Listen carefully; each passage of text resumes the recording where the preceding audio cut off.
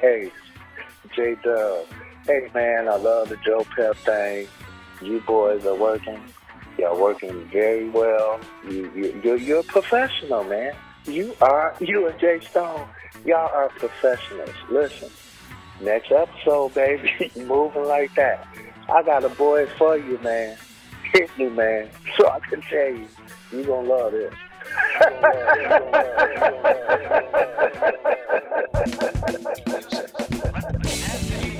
No. I can't do it. I can't do another show, I'm telling you.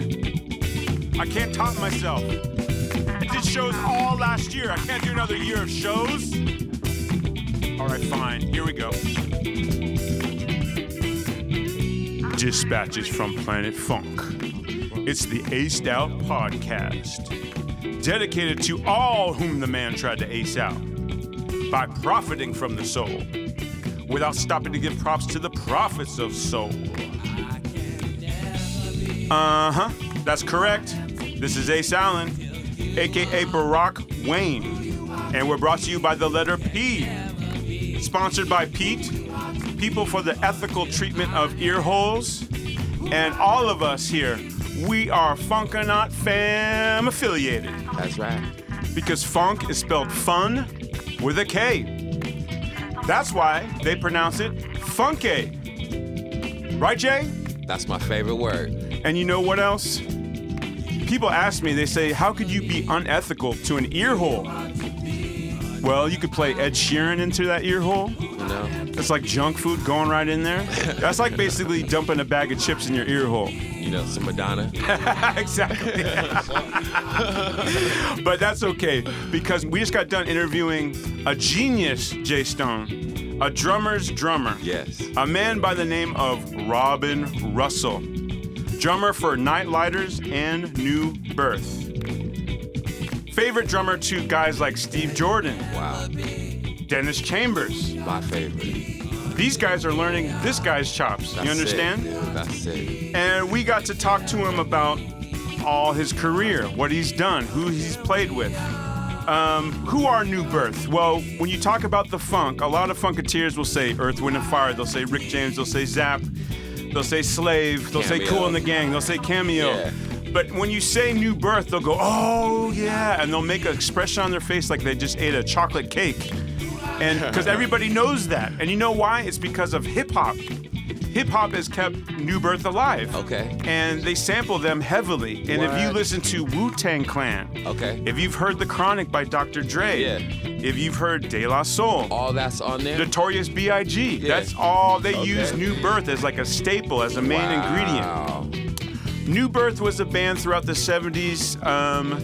They're a combination of a giant vocal group and a backing group. The Nightlighters was the backing group. Remember, we interviewed Joe Pep from Undisputed Truth last episode. Yes, sir. And he talked to us about the Nightlighters out of Kentucky. And the Nightlighters were put together by Harvey Fuqua, also from Motown. We were talking about Norman Whitfield. Yeah. And Harvey, he wanted to do his own thing. So similar to Norman doing Undisputed Truth, he put together Nightlighters with Tony Churchill, the sax player. And after a while, he hooked them up with New Birth. Now, what New Birth was, it was just a vocal group at the time. Okay. It was these guy singers, this guy group called New Sound. I see. Then a girl group called Mint Juleps. And then he smashed them together, and he got another vocalist, Alan Fry, and called that New Birth. Similar to P-Funk. You know, they had Parliament singers, and then they had the Funkadelic. Dope. But the only difference is New Birth eventually consolidated, and they only went under that name. The one name. Yeah. New Birth was considered kind of like the Black Chicago for their chops and their soul and the size of the band and the wonderful career and songs that they did. Nice. But Robin Russell, he's quite a formidable prodigy. He started playing drums in the 60s when he was 16. By the time he was 18, he was a gigging guy. Who was he gigging with? Nobody special, just Johnny Guitar Watson, Little Richard. Little Richard. Did he audition for these things? Nope, not at all. He was handpicked. People came up to him and asked him, kind of begged him to join. That's sick. And we talked about all that stuff with him. Yeah, we did. He's still going strong. He still goes out there to Griffith Park. He's in Pasadena. He drives over to Griffith Park He sets up his drums at 3 a.m. Go check him out. and you can find him out there. He says he still goes out there, though he's been busy lately.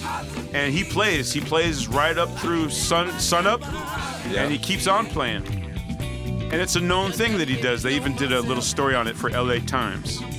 So we talked with him, so just stay tuned. We're going to get into all of that. But Jay Stone, I want to tell you a kind of a hair-raising but beautiful little anecdote about this particular episode.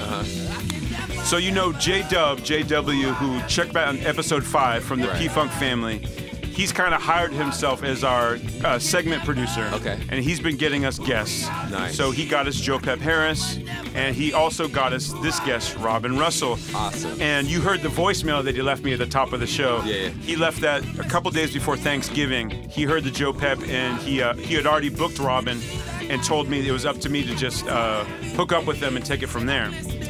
When I was talking to J-Dub, he was just talking about how much fun he was having getting his friends to be on the show, how important it was to celebrate their career, to ask them really important questions about important things. And we were kind of, just waxing philosophical and commiserating about how much the show meant to us. Yeah. And I was just really feeling really proud that JW, he was having such a touching, poignant experience with it. So we were just kind of commiserating about that. And then I called Robin on the phone. He turned out to be this really cool dude. He's got like this cool FM 1970s radio disc jockey kind of a, hey, how you doing? Yeah. And so he was really cool and we hit it off. And what we do when we do these shows, Jay Stone, when I book somebody, there's usually about 6 to 8 weeks between the time when I book them and we actually do the show. Okay. So maybe after 3 or 4 weeks, I set up a pre-interview call. Right. And really, that's a hard deadline for my benefit. That tells me I have to get my act together. Right. Research his career. I'm reading articles about him. I'm watching documentaries. I'm listening to everything he's ever played on. Okay. Just trying to make notes and think of things to ask him and to clarify. So the afternoon comes where I'm supposed to call Robin, and he's this really together, solid dude. I can tell. He's got his marbles together, you know. I call him. It's set at 2 o'clock this one afternoon. He doesn't answer. And I was like, oh, okay. So, maybe I caught him in his car. He's going to call me back. He never called back. And I called him again later that night. Now, I should have been angry that he flaked, or I should have been insecure, like he changed his mind, like we suck.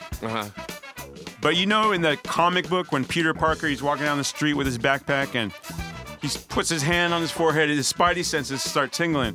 I just knew something was wrong. I got that weird, you can't prove anything, you just get a weird feeling. And I didn't want to say it out loud. Danger, Will Robinson. Right. So after about 36 hours, I put out a call to J-Dub, told him, hey, your boy, what happened? Yeah. And I said, I hope everything's cool. I wasn't even mad. I know there's something amiss here. He said, you know what? I don't even know what's going on. He couldn't get in touch with them either. Oh, no. Now I'm starting to think the worst. I'm having those evil shower thoughts. I'm in the shower like, uh-oh. Right. So anyway, he called me a couple days later, Robin Russell. It was actually my birthday, December 19th, so I remember. Okay. I picked up the phone. Ace. He did not sound good at all. I was like, oh my God, Danger Will Robinson, like you said. Yeah. Turns out he was in an accident, and it turns out he had just gotten home. He had been in the hospital. Oh, God. So immediately, once he told me that, I just shut down the whole conversation. I was like, no, Because, Wayne's World, like, we're not worthy. Yeah. I'm like, this man who's like a god among men on drums, he's calling me about my little dopey podcast agenda. You know what I mean? Yeah. So I just felt horrible. Yeah. So I was like, get off the phone with me. I'll talk to you later. And, I'll just talk to you later. And I was, you know what? I was happy because he was alive. He was going to be on the mend. He's going to be fine. I don't know if he's got health insurance. I don't know what's going on. Right. So I just figured, I wrote it off. I figured maybe there's a 25% chance we're doing this show. I figured, no, we're not going to do Robin Russell. And that's okay because he's okay. Yeah. We'll just get another guest. 4 days later, on Christmas Eve, he called me. Sounded like the Energizer Bunny. Sounded fine. Hey, I'm ready. I'm all good. Dope. Turns out he didn't break a bone in his body. It was just bruised. He felt like he broke his bones, but he was just bruised real bad. And my point is, it just ties back to what we were talking about with J-Dub. Because J-Dub was saying it's not just for now to promote them now. It's for 50 years from now. Yeah. People can listen to the show we're making 50 years from now and hear Truly. about it. You know what I mean? We're That's trying right. to stick it into history. We're trying to take it and just stick it into history. Yeah. It was laying on the floor. We pick it up and we just lodge it in there, make sure it's still in there. Make a footprint on That's this right. That's right. Now, the accident, by the way, the vast majority of what I know is off the record. I am a journalist here, Jay Stone. Yes. There's some things I know that are off the record. I asked him, of course, if we could talk about it, and he said no. He didn't even want to think about it. It's not Okay. his headspace. Word. And that made sense to me. That made sense to me. So we're just glad that he's cool, and that's why I never mentioned it during our interview. However, he did tell us a great story about California wildfire that we'll get into in the interview. Man, wait till y'all hear that. Couple things before we start. Don't forget to buy yourself a copy of the Bible. That's basic instructions before leaving Earth. And congratulations, Jay Stone, because this album just made the top of Ricky Vincent's Best of 2019 Releases list. He put that out on January 2nd. Yeah. He had like 4 categories of releases, including reissues by Prince and Yeah. Bootsy and Shaka Khan. Yeah. And he mentioned our album, the album sure you did. put together, Jay Stone, We put together. As his, hey, you were there hey, just as much as I was. Hey, I was in Atlanta And then sometime, so you moved. picked up Yeah, the slack. Yeah, for sure. But congratulations to you, and that was a heartfelt thing by him. That doesn't Man. come easy. He's a funk critic. Yeah. He thinks about funk all day long. All the eats it. And it really made sense to him. And he had us play live at KPFA on December 27th on Friday night. That was a crazy show. I think we all got a cold, though. I got a cold. Yeah. John, the drummer, got a cold. Yeah. But that was wonderful. And Ricky Vincent's just making us shine, man. He's just making us look Yeah, good. man. And Big thanks, he's Ricky. blowing us up. Appreciate it. And just appreciate that so much. That's such a beautiful thing. And everybody at KPFA for helping us out and putting up with us, Yes. doing our sound and stuff like that. Playing live on the radio is kind of sketchy, it's a little hair raising, yeah. So it was fun. We had a lot of fun and we ate a lot of food and had a good time. By the way, Aced Out Podcast, I just want to say, I just want to give prop to Nick Ways, our engineer. Yep. He and I went through the 7 stages of grief on the last episode on the post-production. And Nick wound up pulling an all-nighter to make sure everything sounded tight and nice and professional. Yeah, it did. And you hear J-Dub gave us all the credit, Jay Stone, for being professional. But it's this guy over here, Nick Ways, that really made it happen. Yeah. And I appreciate that. And you know what? Just to make sure everybody realizes this isn't a sausage party or anything, I got to give props to 3 Charge. 3 Charge is the woman behind the whole thing, all of our IT. She's the one that does our website, who does our art, who puts us up on platforms. There you go. Who does our quality control. 3 Charge, we speak your name. And she also sells beautiful stickers. She made us some Aced Out stickers. 3 Charge, a.k.a. my sister-in-law. We could have taken all the credit, but I'll give them credit too. You know what I'm saying? Gotta spread it out. That's right. Monster's in the house. Finally came and visited us in the studio. Monster, who put this all together, who hooked us up with this family. And next episode. Do you know who's going to be on the next episode? Who? Stymie. What? Stymie from Stymie in the PJLO and Soul Ska, episode 8. I can actually announce that. He's going to be sitting right here in the studio. No phone call. No phone call for Live Stymie. and in person. What else is he going to do? Well, he's going to perform a little song with us live. Jay Stone's going to forward to have that. his guitar. Yes, I'm sir. going to have my bass. Nick Ways is going to drop a little beat. And then Sean's going to sit right in between and we're going to sing a little song. We might do Louie Louie. We might do Poker Face. We're still working on our song selection. I like Taylor Swift. Oh my God, there's some earhole damage. You listen to that. Anyway, so yes, Stymie's going to be on here, and we have some other big guests coming too. And last but certainly not least, I want to say hello to all of our listeners out there. We have listeners in Hong Kong. Wow. We have listeners in Germany. And we have a whole lot of listeners in Japan. That's I what's up. thought since we have so many Japanese listeners, I'd shout out some provinces. Do it. I want to say what's up to people in Tochigi. Holla. I asked my wife how to pronounce these. I hope they all do it all right. Ota, Okayama, Yes. Osaka, What's up? Nagoya, Kobe, where they Hey. get that beef.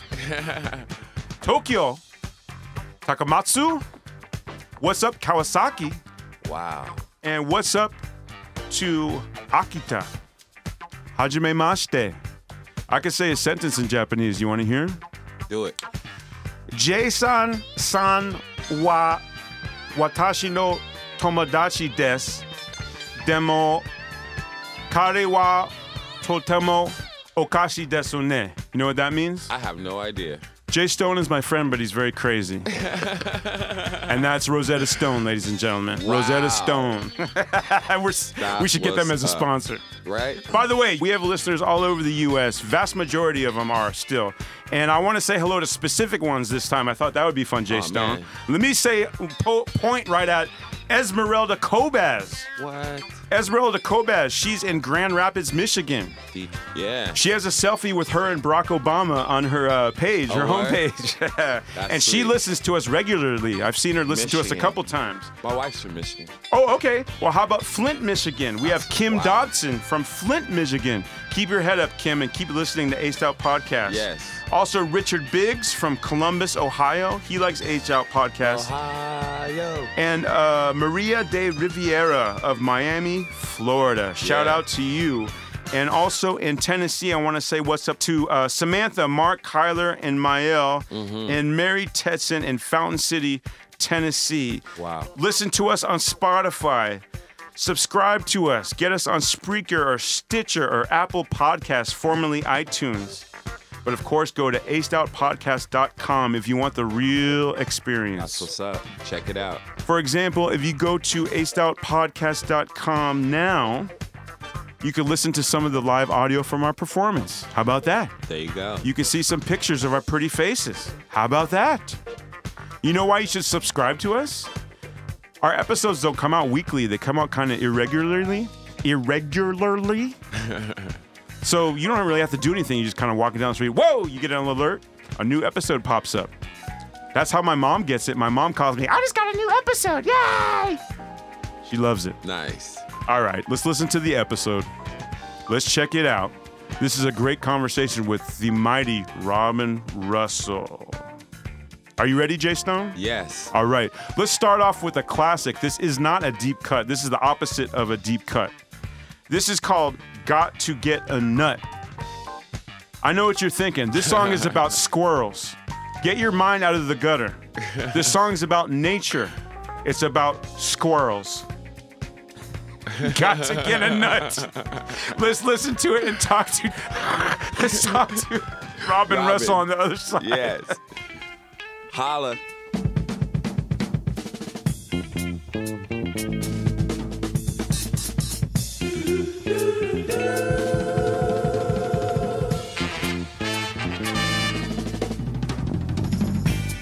Oh my God.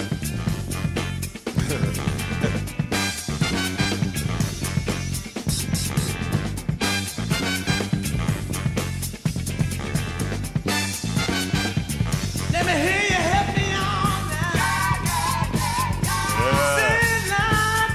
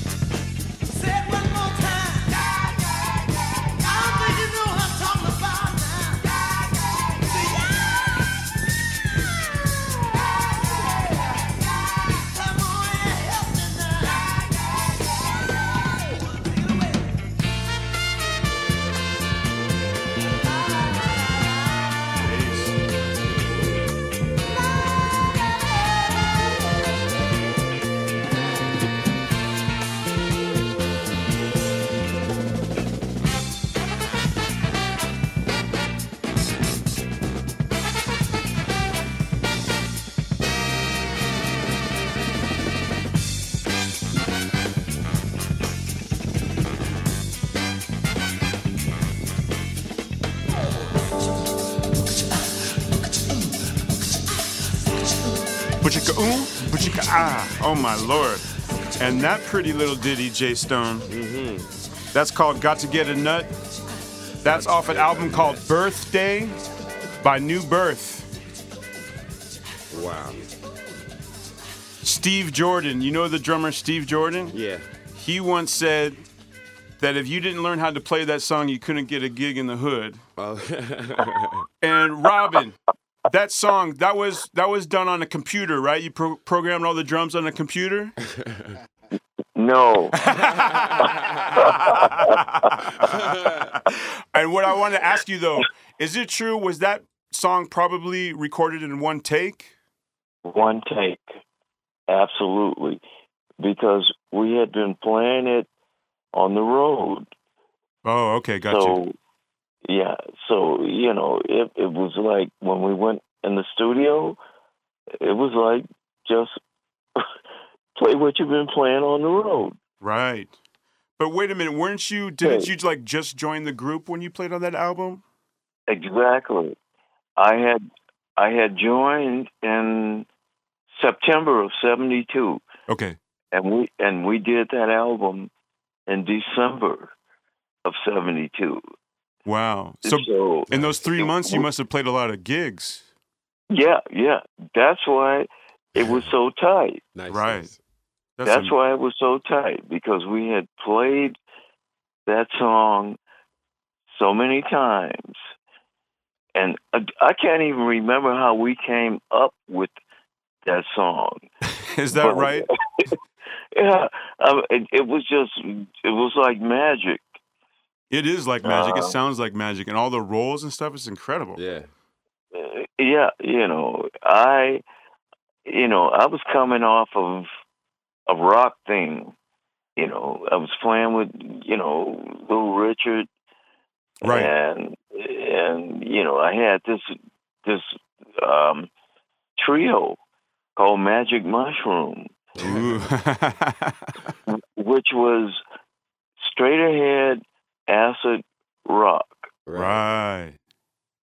So, when I hooked up with them, I was like on the edge of, rock and roll and acid rock. Mm-hmm. And that's, they turned me on so much because of the horns and things and their arrangements.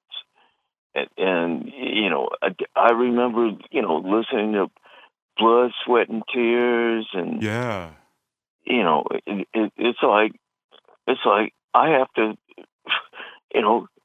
Tower of Power. Right. I have to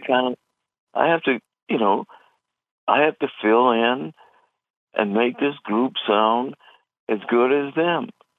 Let me ask you about what you do these days. Your whole playing outside at Griffith Park. God, Jay Stone, Robin is kind of legendary. Mm-hmm. He drives. He's in Pasadena. Yeah. He goes out to Griffith Park. How often would you say you do this, Robin? I have been so busy lately.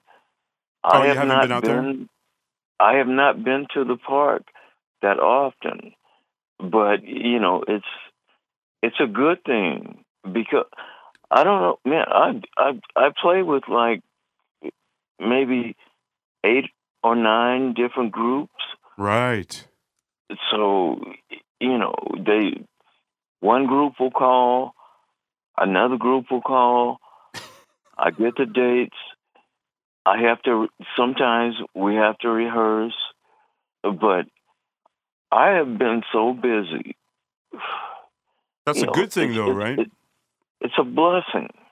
So what are you doing, Griffin? Oh, yeah. What I was trying to say, Jay Stone, is what he's been known for, and they actually did a little article about it in LA Times like maybe 5 years ago, is Robin will go to Griffith Park, say he'll get up at like say 3 a.m.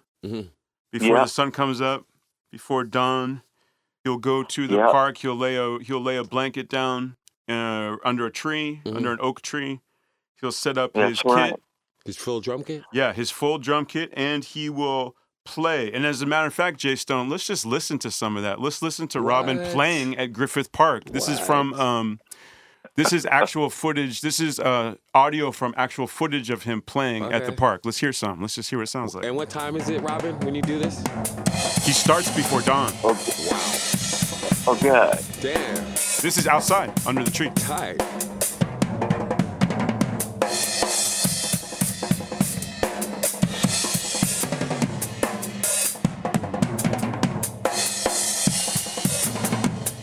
This isn't from the 70s. This is recently too. Oh, man.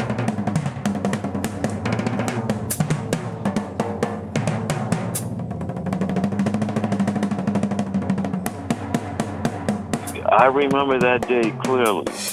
I get up at 3 o'clock to be at the park at 5. To be there at 5 a.m.? 5 a.m. when it's completely dark. Wow. And it's really a spiritual thing. Yeah. Yeah, tell us about it. Tell us about it. Why do you like to play out there? What do you like about it? You say drums are meant to be played outside, right? That's absolutely true. And, to be out there at that time of the morning to experience darkness going into the lightness. Mm-hmm. While you're playing, I see what you mean. It's magical. Wow, that sounds People think I'm crazy. It's like you're out in the park at 5 o'clock in the morning when it's dark. Are there houses nearby? Do people mind, or there's like people running around jogging and what have you? I think the groundskeepers knows him. Like they don't turn the sprinklers on, right? Right, Robin? There are no houses, nothing. Okay, that's sweet. That's why I could do it. Right, that's awesome. The joggers start coming around maybe like 6. Yeah. Right. There are some, but it's just that thing. Yeah. About being out there in the twilight. Let me ask you this. Is it true? Didn't you get caught in a California wildfire out there while you were playing the drums? Yeah. Tell us about that. Yes. Oh, gosh. Yes, I did. When was that? I can't remember. Year ago, 2 years ago? I can't remember the exact year. Okay, tell us what happened. It was in July. Okay. So it was one afternoon. I was playing, and then I started smelling smoke. Okay. And I'm like, there's a fire somewhere. And then all of a sudden, I started seeing ashes. What, coming from the sky? Yeah. Oh, wow. Did you see animals running? No. Then I came from under the tree. Uh-huh. And when I came from under the tree, I saw this big orange and black cloud. Uh-huh. Damn. Oh, my God. And I'm like, pack up your drums right now. Oh, I was going to ask you, so you did take your drums with you? You didn't just run off? Yeah, I did. And the Rangers came by and told me, get out of here. Get out. They came by. They came by and told me, get out. Wow. I never packed up my drums that quick. And it was a decision. It's like, do you leave your drums or do you just leave? Right. Yeah. I was wondering that. Right. And then your answer was you don't leave your drums. Yeah. Now that's dedication. Said, because I saw flames coming over the hill. Wow. Damn. Big flames. Damn. And it was like, you have to move quick. Mm-hmm. You have to get your drums out of here Right. now. And no, there were no animals. I guess the flames scared them away. Yeah. But there was no animals in my area. Uh-huh. How long was it before you could return to the park? How many? Oh God, it took too long because it happened like in July. Right. Is when the fire happened. I was not able to return to my spot until September. Oh It was like man. mid September, and Was your, I had. Go ahead. was your tree still there? Good question. yeah. Yeah. Nice. Yeah, You guys You know, got a relationship. He was like, I'm not going away. yeah, Right. yeah. You know what I'm saying? You know, Yeah, right. my area, the flames, the fire did not come down to my area. Yeah, Wow. man. You did that. You Yeah. protected that. Yeah. Yeah, and you know, after it happened, I was wondering. You know, it was like a few weeks. It's like, why is my area still closed? Right? Mm. And I had to actually go and contact City Hall. Oh, you did. Yeah, because I asked the Rangers. I said, why is my area still closed? And they said, we're following orders Yeah. from City Hall. Mm-hmm. And I went to City Hall, and I said, why is this area still closed? And they Wow. gave me some lame excuse about, oh, we have to research. And I'm like, research what? It's like, what the heck do you have to research? You know, there's no fire, there's no flames, the fire season is over. Right. What do you have to research? But it really set me back to have to be away from that space for that long. Oh wow. So From you were feeling that loss, huh? Yeah, I mean, like from July to September. Damn, that is a long time. You know, I wouldn't go each day, Uh-huh. but I would go like Monday, Right. Wednesday, Okay. Pretty regularly, Friday, though. Yeah. Every other and day. Saturday. Yeah. I mean, yeah, regular. That's pretty regular. That's regular, man. That's more than most people Yeah. practice. Hey, Robin, let Yeah. me ask you about, you talked about earlier something that really interests me that I'd like to see. I saw somewhere you said that there was a time kind of in high school where you could have you could have been a Black Power kind of dude or a hippie dude. And you went hippie. And you were like, hey, Led Zeppelin, man, Jimi Hendrix, Cream, Steppenwolf, man. And one thing I really like to see is you gave Mitch Mitchell his props. I think Mitch Mitchell is one of the most underrated drummers in all of history, and especially rock, and especially what he did on Are You Experience. You like Mitch Mitchell, right? Yeah, Mitch is one of my complete idols. Right on. What do you like about his playing? His playing, he was so fluent. He was so versatile. I mean, he played rock, but he had this jazz thing happening. Yeah. Right. Heavily. You know, you know, if you compare Mitch to Buddy Miles, right? Oh, you know, I love Buddy. Mm-hmm. He's one of my complete idols. Yeah. Mm-hmm. But Buddy's thing was like solid pocket. Yeah. Right. You know, and Mitch was like all over the drums. Yeah, he's way more adventurous, right? Yeah, yeah. So, but man, I love both of them. Right. Sure. Yeah. And you're also into like Buddy Rich and like Art Blakey too, right? Oh God.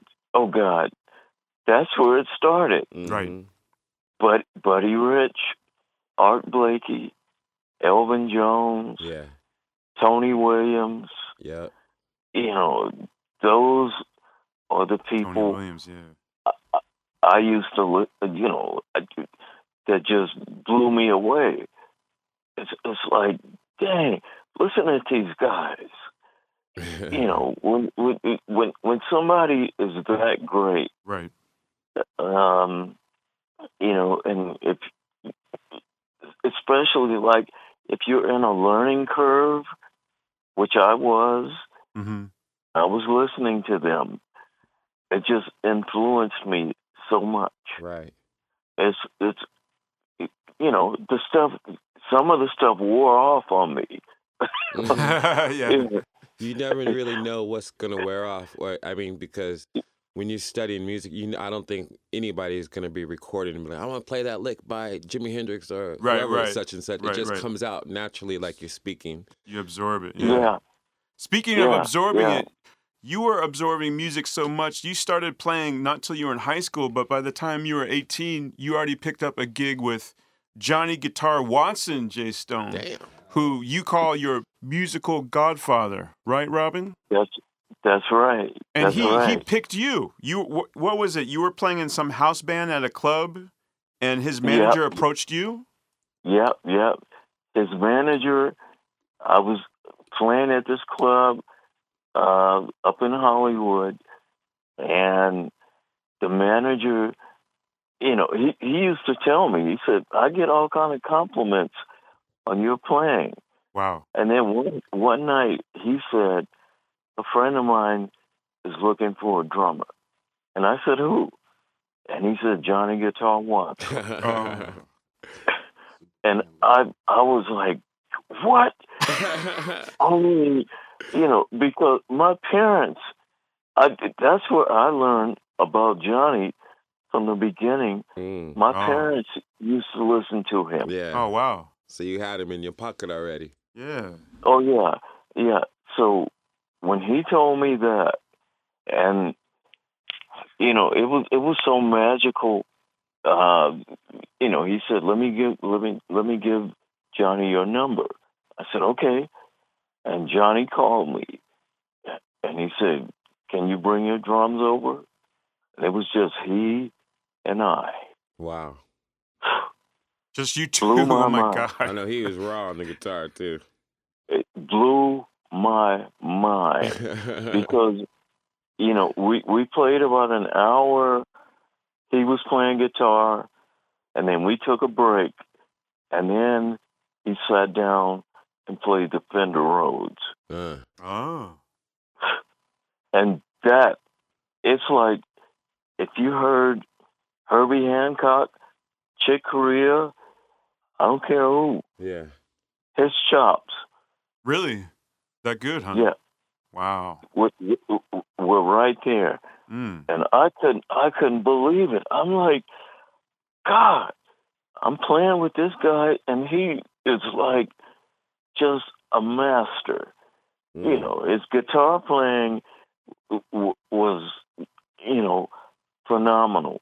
Mm-hmm. But when he sat down on that keyboard, that was That did it for you. That was the end. Yeah. Did he hire you on this, like, after that session? Oh, yeah. Yeah. And what kind of work did Yeah. you wind up doing with Johnny Guitar Watson? We did clubs. Here I am, 18 years old, Right. 17, 18, whatever.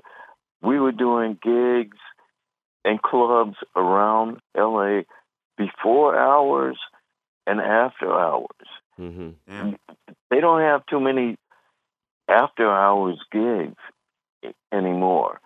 No, But they we don't. would play like from 8 to 2, and then we would go to another club Right. and play from 2 or 3 to the sun came up. Mm-hmm. Wow. That is just all school, man. That is all school. Yeah, and I don't know any places that go after hours anymore. No, not anymore. I'm sure there's some, but I don't know of them. Because everything shuts down at 2:00. Right. At 2:00, we would pack up and go to another club. Wow, man, just like energizers right there. Yeah. Is it true? He said something like you're 18 years old, but you play like you're 50 years old. That's what he told me. Wow, that is one heck of a compliment, man. That's amazing. That is what he told me. And yeah. So you got something in you. It's just natural. And then, Yeah. and then through Johnny Guitar Watson, then you met Little Richard and wound up playing for him. And again, they asked you to play. This guy Robin, he doesn't audition for anything, Jay Stone. They ask him. What? They ask him if he can show up. Played with Little Richard. Oh yeah, and it's well documented. Actually, Waze, let's play that. I know that was wild. This is him playing at something. This is a rock doc. Came out in '72. It's called the London Rock and Roll Show, and Little Richard is one of many featured in it. If you watch the movie, there's a DVD and a CD. Oh, what? You'll see a little insert of Mick Jagger at his age at that time talking about how much he worships Little Richard, and then they play a Little Richard section at Wembley Stadium, and this is with our brother Robin Russell on drums. Let's hear a little bit of that. Wow. This is, what is this? Good Golly Miss Molly. Right now we want to do for you a little thing called Good Golly Miss Molly.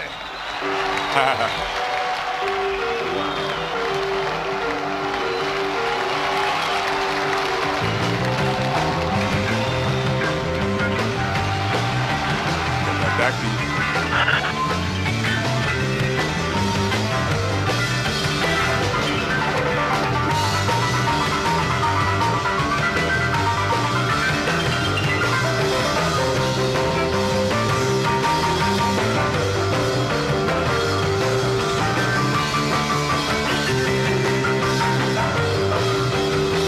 Good golly Miss Molly.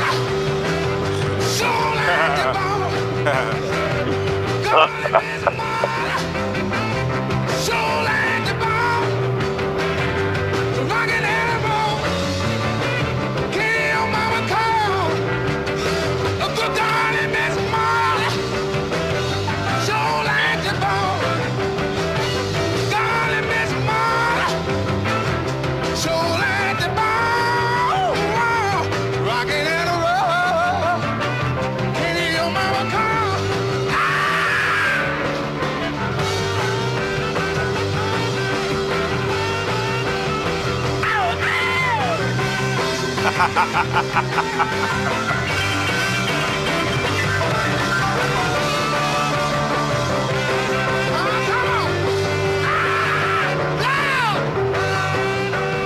By the way, if you watch, you got to watch the video of that because just, he's got that fire in his eye. You know that look he always has in his eye, those crazy I was about to eyes. say something like that. Robin, when you play on a stage like that, is your adrenaline just automatically up because you're in Wembley Stadium and what have you?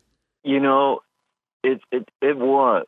Right. That I couldn't believe it. I could kept hear it. pinching myself. You could hear it, man. I kept pinching myself. Right. I'm like, it's like I'd only been playing a few years, and here I am At Wembley. playing at Wembley Stadium. Wow. Were you all dressed up? You had a suit on? What'd you have on? Yeah, really. I had, I always like to play with the tank top on Okay. because it's I work and I you're gonna be sweat. sweating back there. Yeah, good point. Yeah, and That's awesome. I do not like playing with sleeves on. Right. And I had this Rebel cap. You see that cap? Yeah, I've seen it. I wore that cap until it wore out. It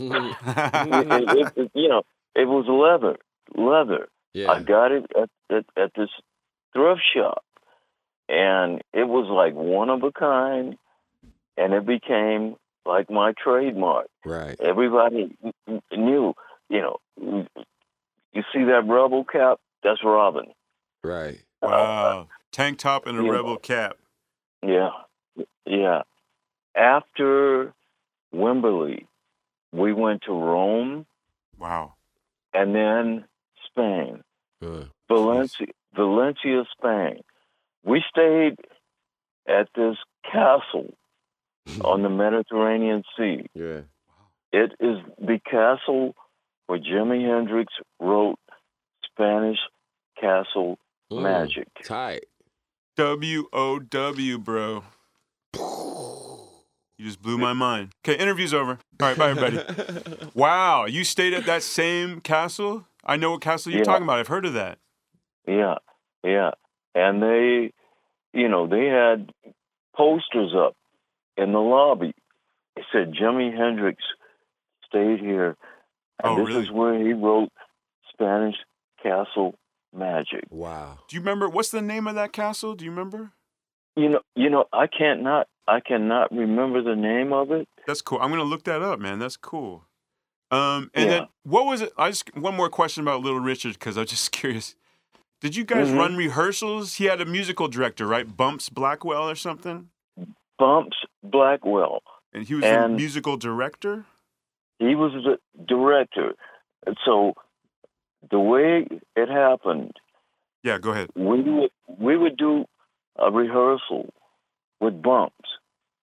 Bumps would be there, and he's like, okay, let's play blah, blah, blah. Let's play this one. Let's play this one. Yeah. But we got on the show with Richard. There was no such thing as a set list. That's what I was wondering. I thought so. Right. No such thing. He did it on the spur of the moment. Mm-hmm. So you had to pay attention. So when he said, we're going to play Good Golly Miss Molly right there, was that when you heard that we're going to play Good Golly Miss Molly, in other words? Is that when you found out? Yeah. Right there. Right there. Yeah. Because I could tell, and I could hear because he started on the piano and then everybody fell in too. So he just kind of gets it going. Yeah, yeah. You know, but that's the way it worked with him the whole time. There was no set list. Oh my God. That just gets the adrenaline pumping even harder, right? Yeah. You know, you had to pay attention. Right. You had to pay attention. Which, you know, is discipline. You know, because you can't be drifting. Your thoughts cannot be drifting between song and song because you don't know what's coming next. Mm-hmm. Yes. He will tell you right there on the spot. So there's no autopilot? No. Wow, that is really amazing. And then after all of that, and he's still a very young man, Jay Stone, keep that in mind. Then that's when we get to the Nightlighters. And remember, actually, our last podcast, we talked to Joe Pep Harris, and he talked to us a little bit about the Nightlighters because he fronted that group a little earlier. That was already Joe Pep? Yeah, Joe Pep Harris. We talked to him last month. Yeah, that's right. Yeah, you know, when I got with the group, it's certain other groups that they used to talk about. I mean, that were like brother groups. And, you know, the Undisputed Truth was one of them. Yeah. Mm-hmm. You know, so, you know, they told me about Joe Pep. You know, it's like, and then, you know, we did some gigs with them. And I don't know. I was just so blessed to be around some of the greatest R&B groups in the world. Right. You know,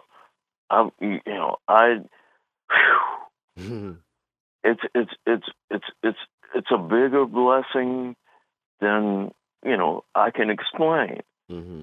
Sure. Because, you know, I got to hang around groups when I was growing up. I mean, like when I met the Temptations. Yeah. I'm like, you know, these guys, I was listening to them when I was growing up. Right. And here I am hanging out with them The Yes. Temptations. It's I mean, that's probably one of the biggest ones. Right, man. That Oh my God. just blew me away.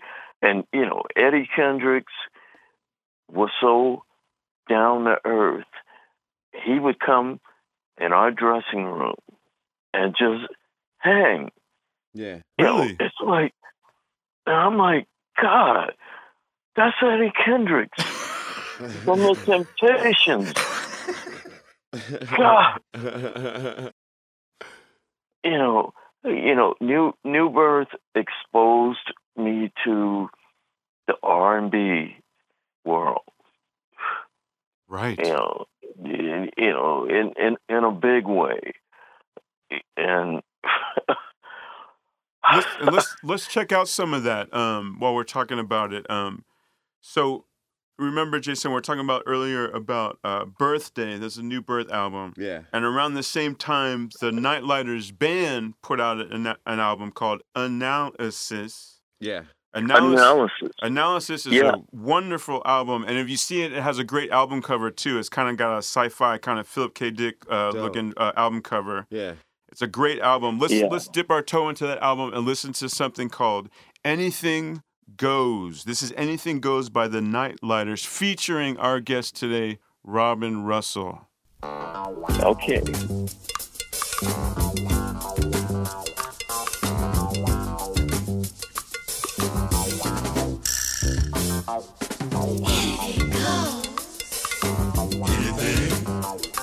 Anything goes.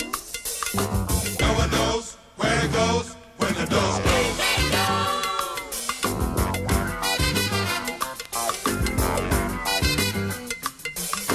No one knows where it goes when the doors close. When the doors close. No one knows where it goes when the doors close. When the doors close. No one knows where it goes when the doors close.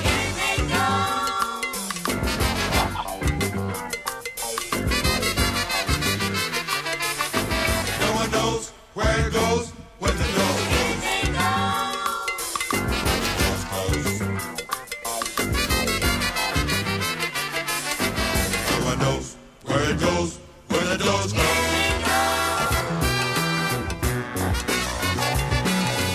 Yeah, nice break. Where's that bass line?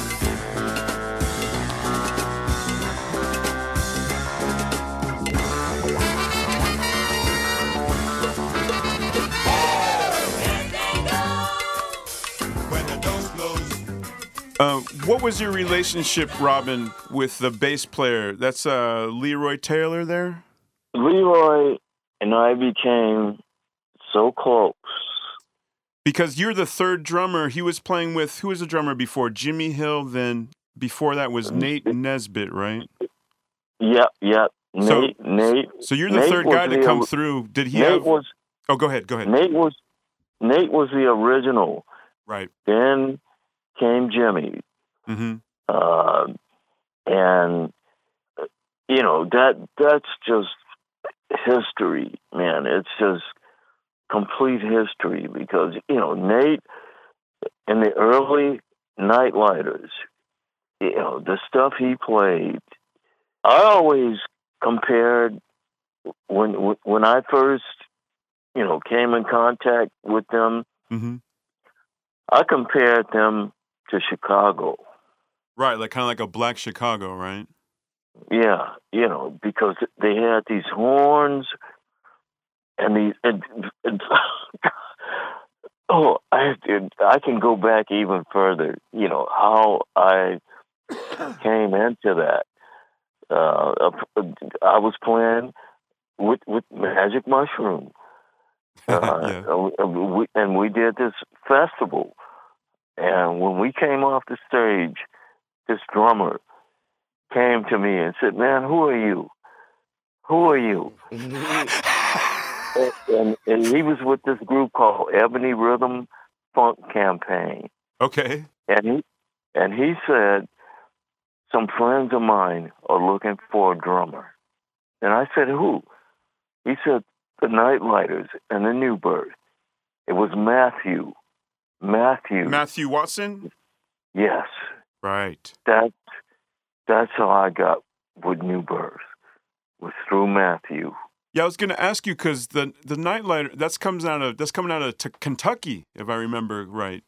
Yep. But yep. Again, they scouted you. They saw you playing somewhere and said, "Hey, we need you to be in our thing."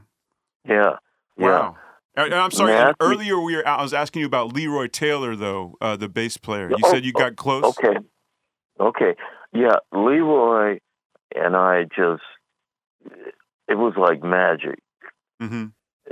You know, it was like to play with a bass player like him, and to just the magic that happened. You know, I can't explain it,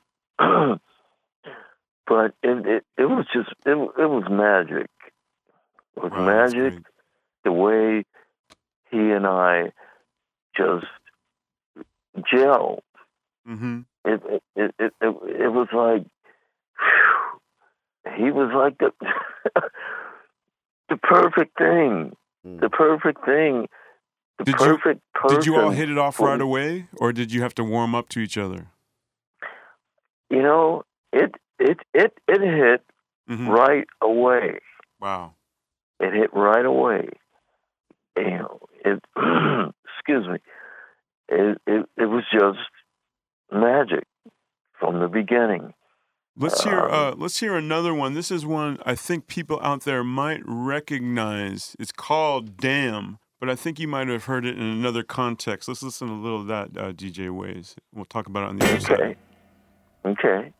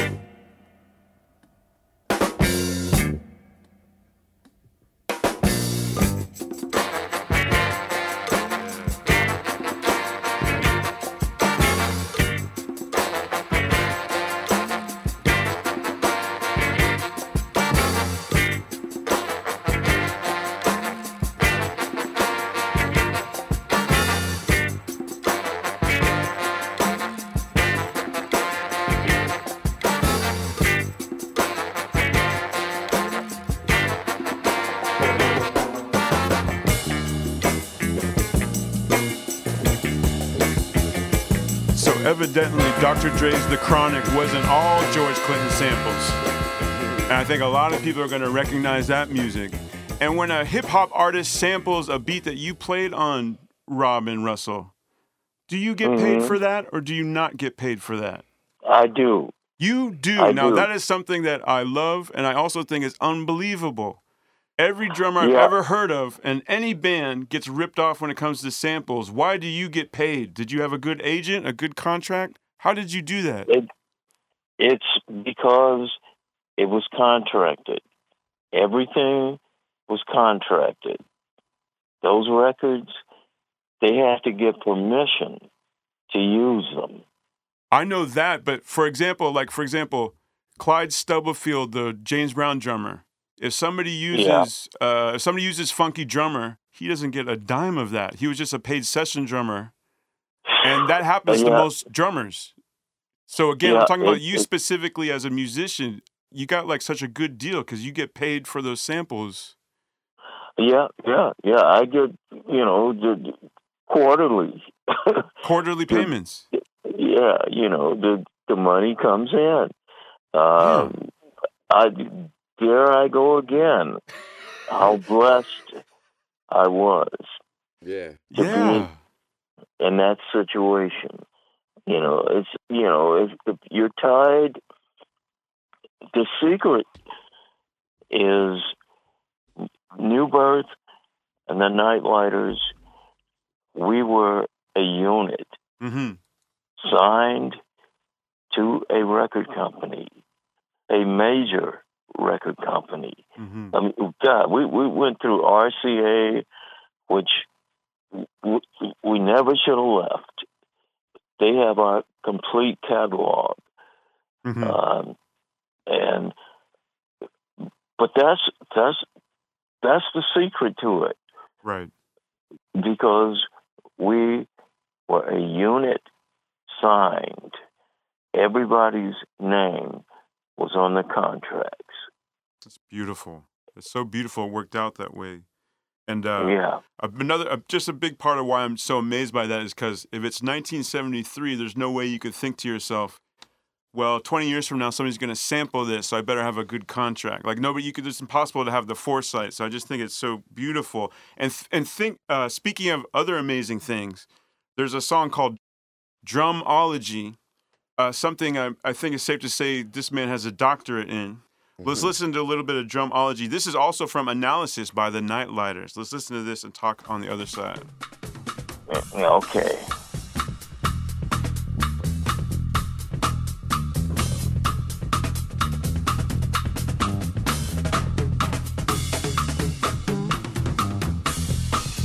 Got that fretless.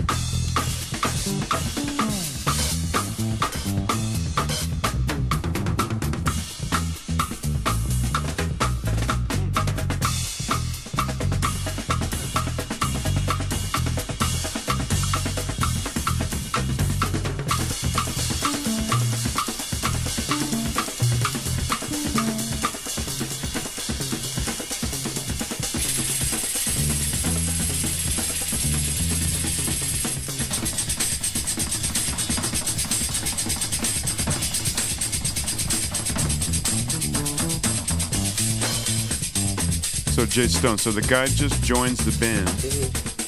He's like basically the brand new drummer, the third drummer to join, the new kid, and he's given a feature on the album. Yeah. I mean, when does that ever happen? When does that ever happen? And that song, doing that little song, that was Harvey Fuqua's idea, right?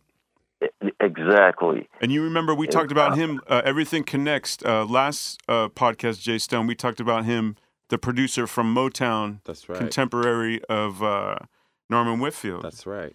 Are you? That's right. Did you overdub the percussion, or was that percussionist doing that? Like the that was tambourine and stuff. that was James Baker, Oh, okay.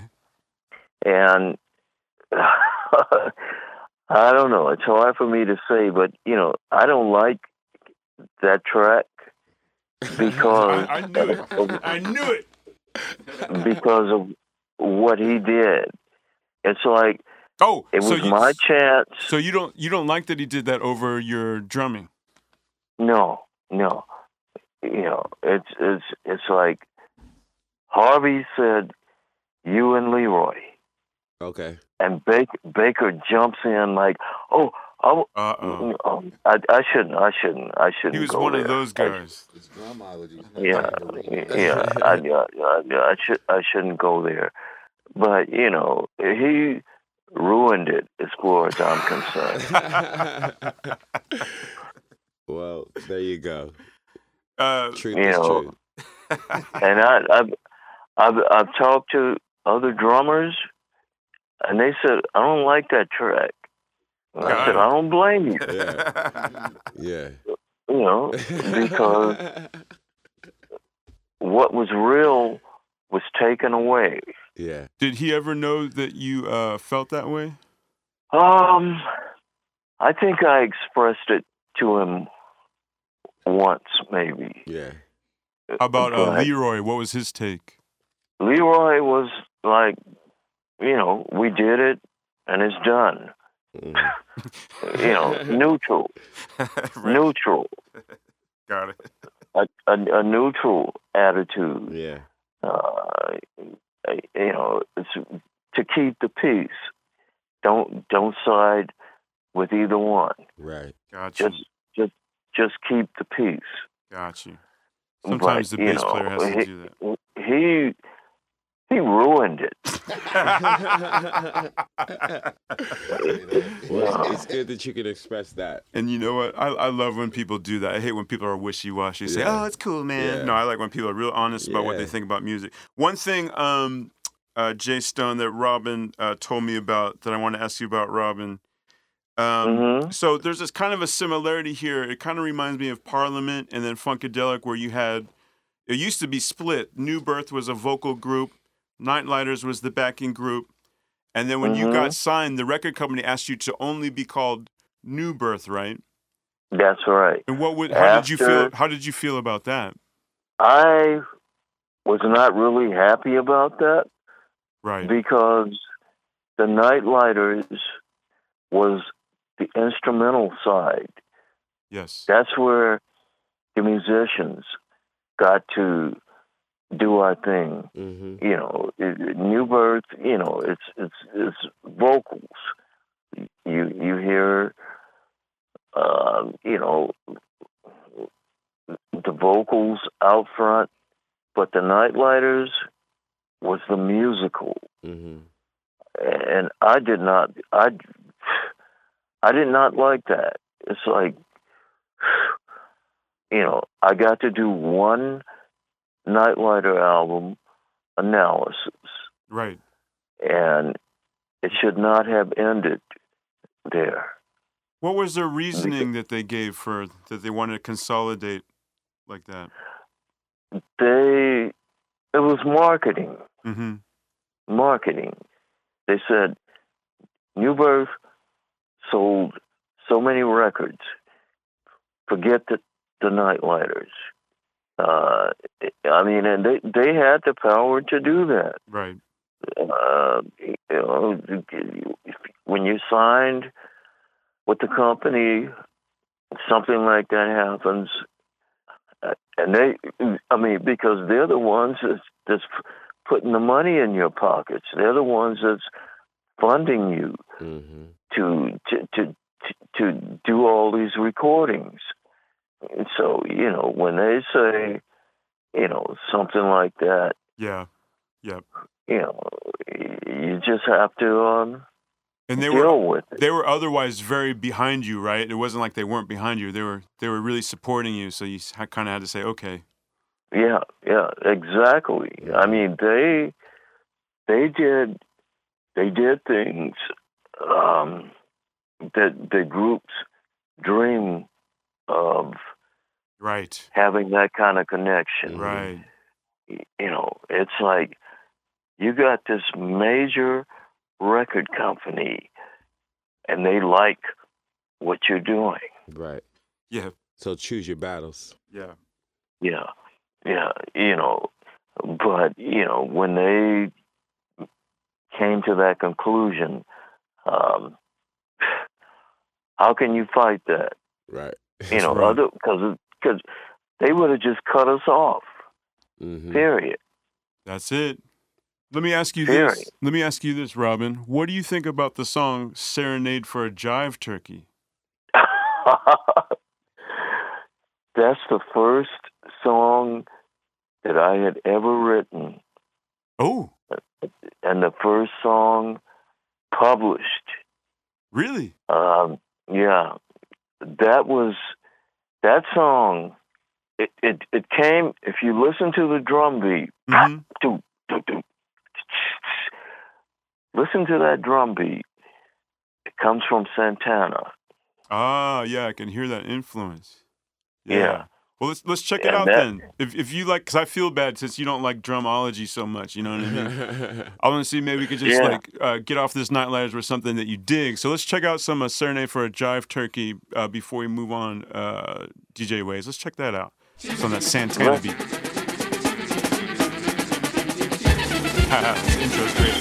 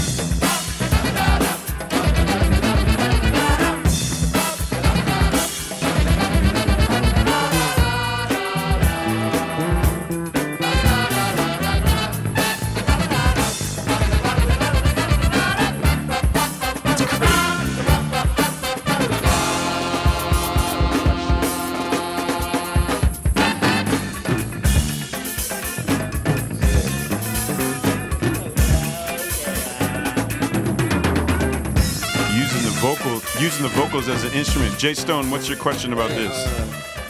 Are you using two snares? Or are you taking the snare off of the band? You know what I mean? One snare. You got tone. Damn. Bad. You know, and it starts with a flam. With a flam on the snare. Pop, do, do, do. You know, that's what that is. Okay. But that's Santana. Yeah. Sure is, yeah, I hear that. No doubt. That's when I came up with that concept. Mm-hmm. I was thinking about Santana. Word. Have you ever played with Santana? No, I wish. Yeah, not yet. You would be great with him. Oh my God. Not yeah, yet. Not yet is true. Yeah. He lives out here, man. He lives out where we are. Yeah, you got to come up here. We could maybe hook that up. We could all do a show together. Yeah. We can open up for y'all. Heck yeah. God, I've always had that feeling that I should have been his drummer. Man, you would be so wrong because you have that feeling already. You know what I mean? You right there with it. And you know, we were raised in the Bay Area, so we could hear it. Yep, you know what I'm saying? It's immediate recognition. Yeah. Weren't you trying to? Didn't you want to be in the Experience at one point too? Weren't you trying to be in the Experience? That was like your goal. In which place? I think like in high school, I might have read somewhere where you said your goal was to get into the Experience, Jimi Hendrix. Oh God, absolutely. He was my complete dream. I bet. Mm-hmm. And why is that? And you know his whole approach, what he did, and you know he passed away when I was in high school, and I woke up one morning. I was listening to the news, and they said Jimi Hendrix has passed. Horrible. I was heartbroken. Jeez. Yeah. I'm serious. I believe my dream was to be his drummer. Yep. Must have been shattered. I was messed up. Wow. Because you were at the perfect age, perfect time in your career. You could have I bet you could have just sat right in that chair and played with him. Yeah. You know, and I know to this day, if he had lived, I would have wound up playing with him. Wow. I know that. Yeah. Yeah. I know that. So you must have met most of your idols then, huh? Yeah, yeah. Is that a good thing you'd say? Yeah. You know, it's God, you know, like, you know, hanging with Buddy Miles. Yeah. That must have been incredible, huh? He lived out here too. He lived in Nevada, which is like, you know, where Ace is from, so to speak. Yep. Yeah. You know, I actually taped. Do you remember Don Kirshner's rock concert? Hell yeah. Yeah, of course. I was on a session with Buddy on Don Kirshner's rock concert. Ah, cool. You know, and the way it happened, because New Birth, we had taped our session, I think it was maybe a Monday or Tuesday. And, you know, me, I like to hang out with the crew and stuff. So, I went back, you know, hanging with the techs, and they said, you know, Buddy's coming down Thursday. And I'm like, what? Oh, word. So I came back that Thursday, and I had met Buddy. Little Richard introduced me to Buddy. I don't know if you remember the studio called the Record Plant. Yeah, of course. I recorded there before. Yeah. Okay. Sausalito. Yeah. I went. Richard called me one day, and he said he's going down to the studio to do some voiceovers. And while we're on our way over there, he tells me Buddy Miles is going to be there. And Richard introduced me to Buddy. Cool. And I'm like, dang. And Buddy was so down to earth. Wow. So down to earth. He seemed like it's like, it's you a lot of times you think people, because they're so great that they may have some do have ego problems. Yeah, right.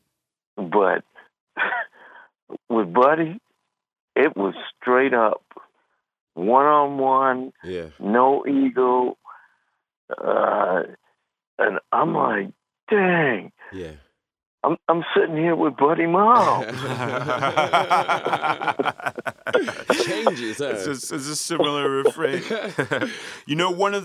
One of my favorite songs by New Birth, coming back to that birthday album, is a song called "You Are What I'm All About." Okay. I like "You Are What I'm All About" because it has the beautiful vocals of New Birth. But also it's good for the musician heads, too. It's kind of like a quintessential New Birth song. Let's listen to a little bit of that so I can talk to Robin about it. Okay. I want to tell you about that. Yeah, okay. Hold on a second. Let's just listen to a minute or so.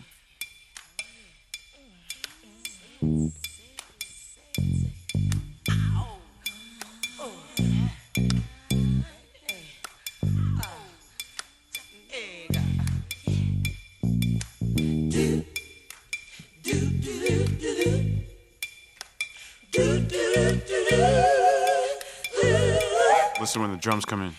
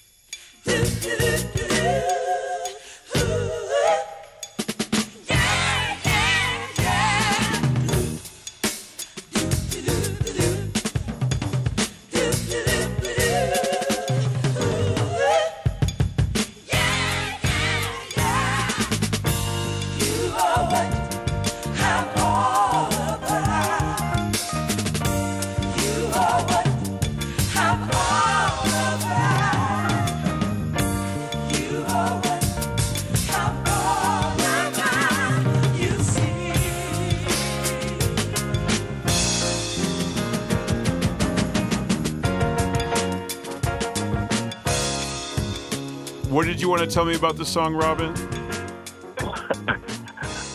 I have to tell you, John Blackwell, who passed away a few years ago. Prince drummer. Prince's, yeah. John told me, this guy taught drums at Boston Institute. Yeah, right. Berkeley. John told me he could not figure out what I was doing on that song. I believe it. That's why I love that song. And I said, come on, John. And he said, no. What were you doing? He praised that song. That's one of the biggest compliments that I've ever gotten. I don't know. Birthday, that album, I think is my finest work. Okay. Sweet. Because afterwards, the group started going down, and I didn't feel right. I don't know if I should say this, but it started disappearing. It wasn't the feeling that was there in the beginning. The vibes changed. Well, why was that? Yeah. What was it? Ego. Mm-hmm. From those that were in control of the group. Ego within, which is what destroyed New Birth. Mm-hmm. You look at Earth, Wind, and Fire. They're still going strong. Yeah. Strong. Mm-hmm. Strong. Look at New Birth. Mm-hmm. Yeah. And it's because of what's happening within the group. Mm-hmm. It's these egos and greed. Mm-hmm. In the beginning, it was beautiful. I mean, we were like a happy family. Right. Because you were hungry. Yeah. That's a good way to put it. Yeah, it seems like after people get a little taste of money and, recognition, people recognizing them on the street or buying their records, then their head gets a little bit too big. Yeah. You know what I mean? We experience that all the time. Yeah. Well, let me ask you this, Robin. So the next album, It's Been a Long Time, that one had a big hit on it, Wildflower. Was that big hit when Ego started to explode? Oh God. That was it? That was like another touch of magic. Mm-hmm. And the thing about it, those two albums with me is the first drum kit that I ever owned. Wow. It's on both of those albums. Dope. That's crazy. Yeah. Dope. That's crazy. How about... go ahead. And it was an inexpensive kit, but I put Remo heads on it, mm-hmm. and I got Zildjian cymbals. Yeah. Nice. And that did the trick. That's what's up. You still have that drum set? Go ahead. Do you still have that drum set? Yeah. Nice. Wow, that's beautiful. I still do. That's what's up. I don't play them. I have them put away up in storage. Yeah. That's sure. That's the best. On that drum kit, one song that I like that you played on that, or I guess you're saying you played on that, Ain't No Change. Ain't No Change. Let's check out a little bit of that, and I'm going to ask you about that. Ain't No Change. This is New Birth from It's Been a Long Time, 1973.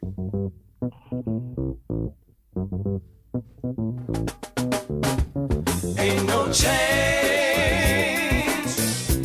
in this world again. Oh, Lord, Lord. Ain't no change in this world again. Look at here, y'all.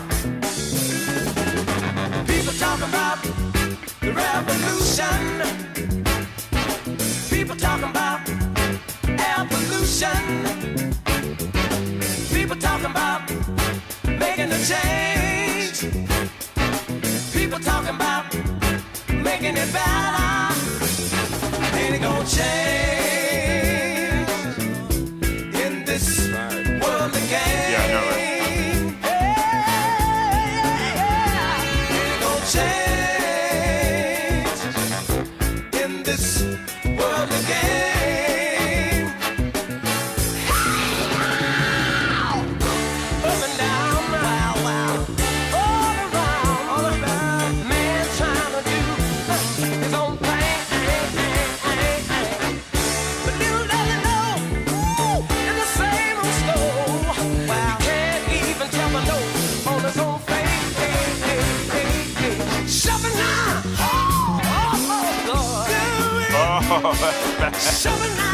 Oh, People talking about the cost of living. How were rehearsals run? How did you run rehearsals? Such a big group of people. Who was like the band leader at rehearsals? James Baker Mm-hmm. was like the musical director. Melvin Wilson was the leader of the vocals. Okay. And how often, like, what kind of rehearsal schedule would you be on? Like, if you're gonna get ready for a tour, or? God, I mean, we used to live together. Wow, I love that. I'm so jealous of stuff like that. Right? Yeah. So it was like every day. Dope. I mean, it's like, that's why it's so cohesive. Yes. We get up and we'll work on this tune. We'll work on this tune. There was some recordings that we did. The tapes were lost. Oh. Some of the best. If this stuff could have been released, but the egos got in the way. And it's like, no, here's my song. Here's my song. Here's my song. And how about another one from that? I really like Pains of Love. God, the bass drum. You like Pains of Love? That. I love that song. All right, I'm glad to hear that. I'm glad. I was hoping I'd find something you like. Let's hear that, and then we'll talk about what you love about it. Okay. Yeah.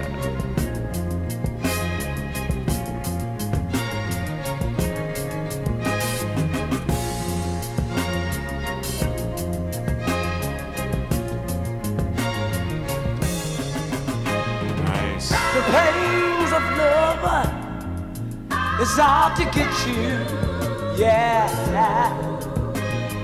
Give it up, it's gonna get you, yeah.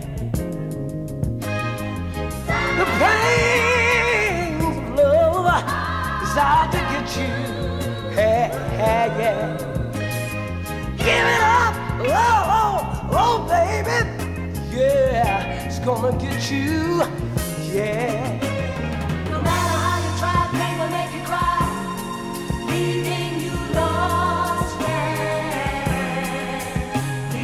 When all is lost and there is nothing to gain, the pains of love deep in your heart still remain. You'll be lost, baby, lost. Yeah. I know y'all had some moves to this. Oh, yeah.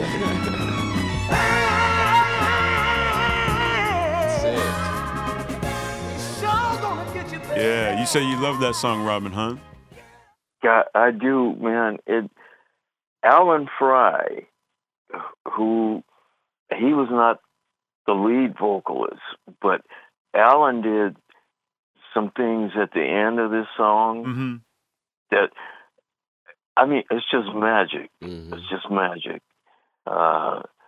He should have been featured more, but, Leslie was the dominant thing. That's who the record company said, no, this voice. Yeah. But yeah, we talked about that a little bit with JW too. He was saying how record companies would tend to dictate which vocalists they wanted to hear more of. Yeah. Oh man, but here I go. I hope I don't get big-headed. But there's a song from the second album, been such a long time, called Keep On Doing It. Oh yeah, Keep On Doing It. Yeah. The drum track it was a concept that I had. You listen to that drum track, it's simple, but it's tasty. Right. and it was just something. And I still that's like one of my favorites. Yeah, man, we love the bass and drum work on that song too, man. It's so intense. Yeah. You know, it's Leroy and I were just in tune. Mm-hmm. You know, but that is like just one of my favorites, man. It's like, God, but we did so much. You know, it's just kind of hard to narrow it down. It depends on what mood you're in. Right. And when you were touring it with New Birth, you told me you would still go out and like try to get jams going. Like after you do a show, you still go out after hours and like play with other people. Like go somewhere else and play with some other musicians and stuff, right? All the time. Yeah. All the time. Seems like you're always like searching, always trying to get onto the next thing, you know. Yeah, you know that was just me. You know, because after the show, I wasn't ready to stop. Right. Where's everybody going? Yeah, you know, and you know, I was known for that. Yeah. Right. Musicians across the country knew if New Birth comes in town, Robin's gonna come out and jam with you. Nice. Yeah. Have you ever gotten into teaching like a drum clinic or anything like that, Robin?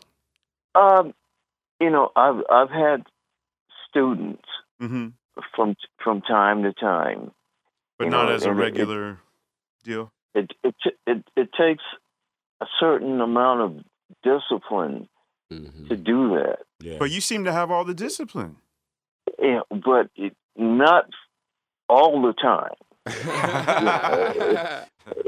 You know, it's like I can do that for a certain amount of time because actually it can be kind of frustrating. Yeah. I mean, because you especially if you're teaching someone where they're going from point zero.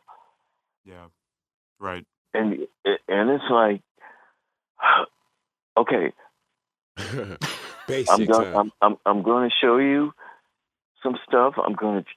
But you know, it gets to me. Yeah, it's especially like, if they don't practice. That's what you're really trying to say, I think. Yeah. Yeah. Because you can give them all that shit, but if they don't come back with results and what have you, that's frustrating. They don't apply themselves. Yeah. You know, so, you know, I've done it. I would probably do it again. Yeah. You know, I give a person a chance. Mm-hmm.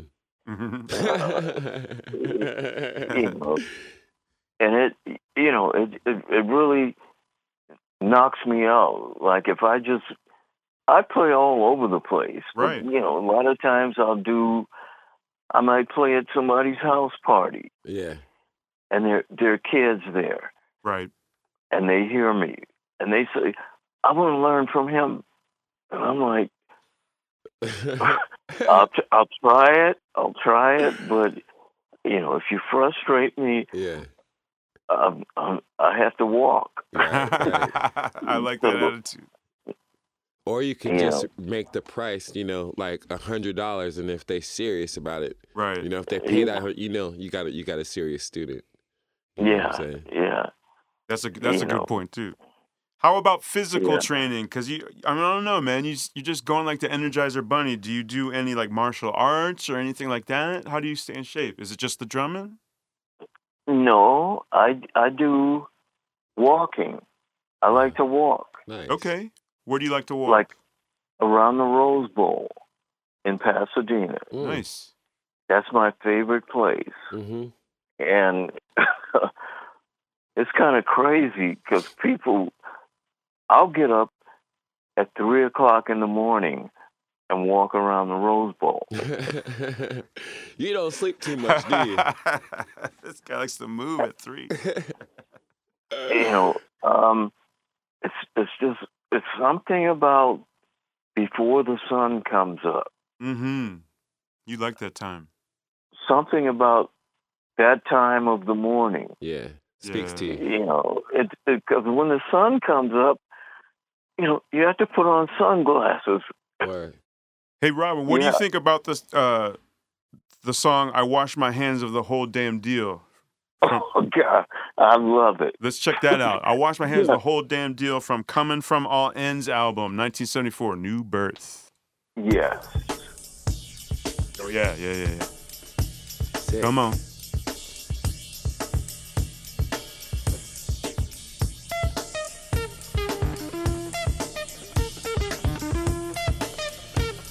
Muddy.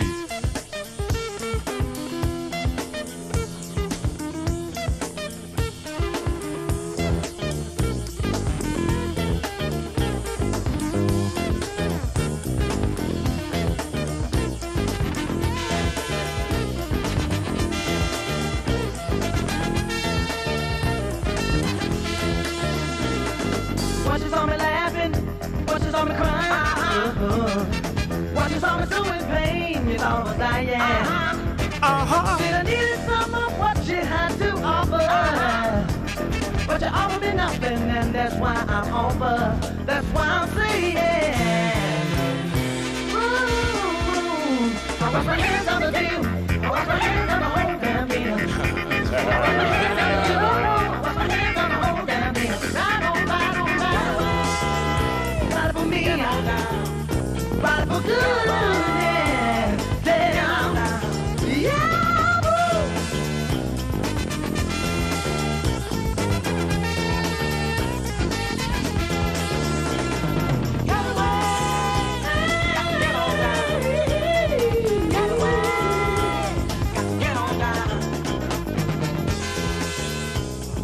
Now that's a chorus. I love that song.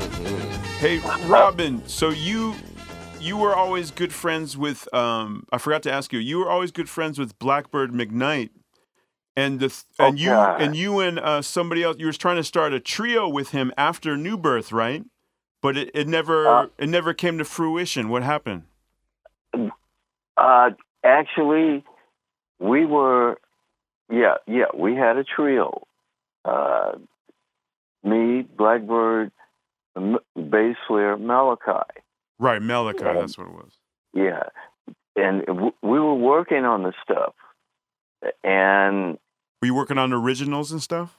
Oh yeah, It was all original. But Blackbird had his desire to play with Parliament Funkadelic, and he got the call while we were, in the middle of, doing our little thing. Damn. And I think he thought that we got mad at him, but I was happy for him. Yeah. Sure, like, sure, man, right. That's what you wanted. Right. I mean, we're doing our thing, but we're still the best of friends. That's great. That's great, man. Still the best of friends. And when he left, I mean, he got to do what he wanted to do. Yep. Play with Parliament Funkadelic. I just saw Blackbird perform with George last July in Atlanta. So yeah. Okay. Yeah. So he's still, he's still there. Maybe not all the time, but man, I have some tapes of just me and Blackbird. Wow, that must be great to listen to. Oh man, it blows people away. It's like, that's not two people. Wow. I don't know. Were you guys under contract? Did he have to break a contract to go play with George? No. Okay, no. So you were just getting it together. Yeah. Got you. But this one tape that I have of Blackbird and I, we both were like at the peak of our chops. And I let people hear this thing, and everybody said, that's not two people. Wow. When do we get to hear it? Yeah, really. Yeah, when do we get to hear it? Yeah, I have to let you hear this. You do. It's mandatory. Yeah. I mean, it was progressive stuff. Yeah. It was like, I don't know who I could compare it with. I could say maybe Yes.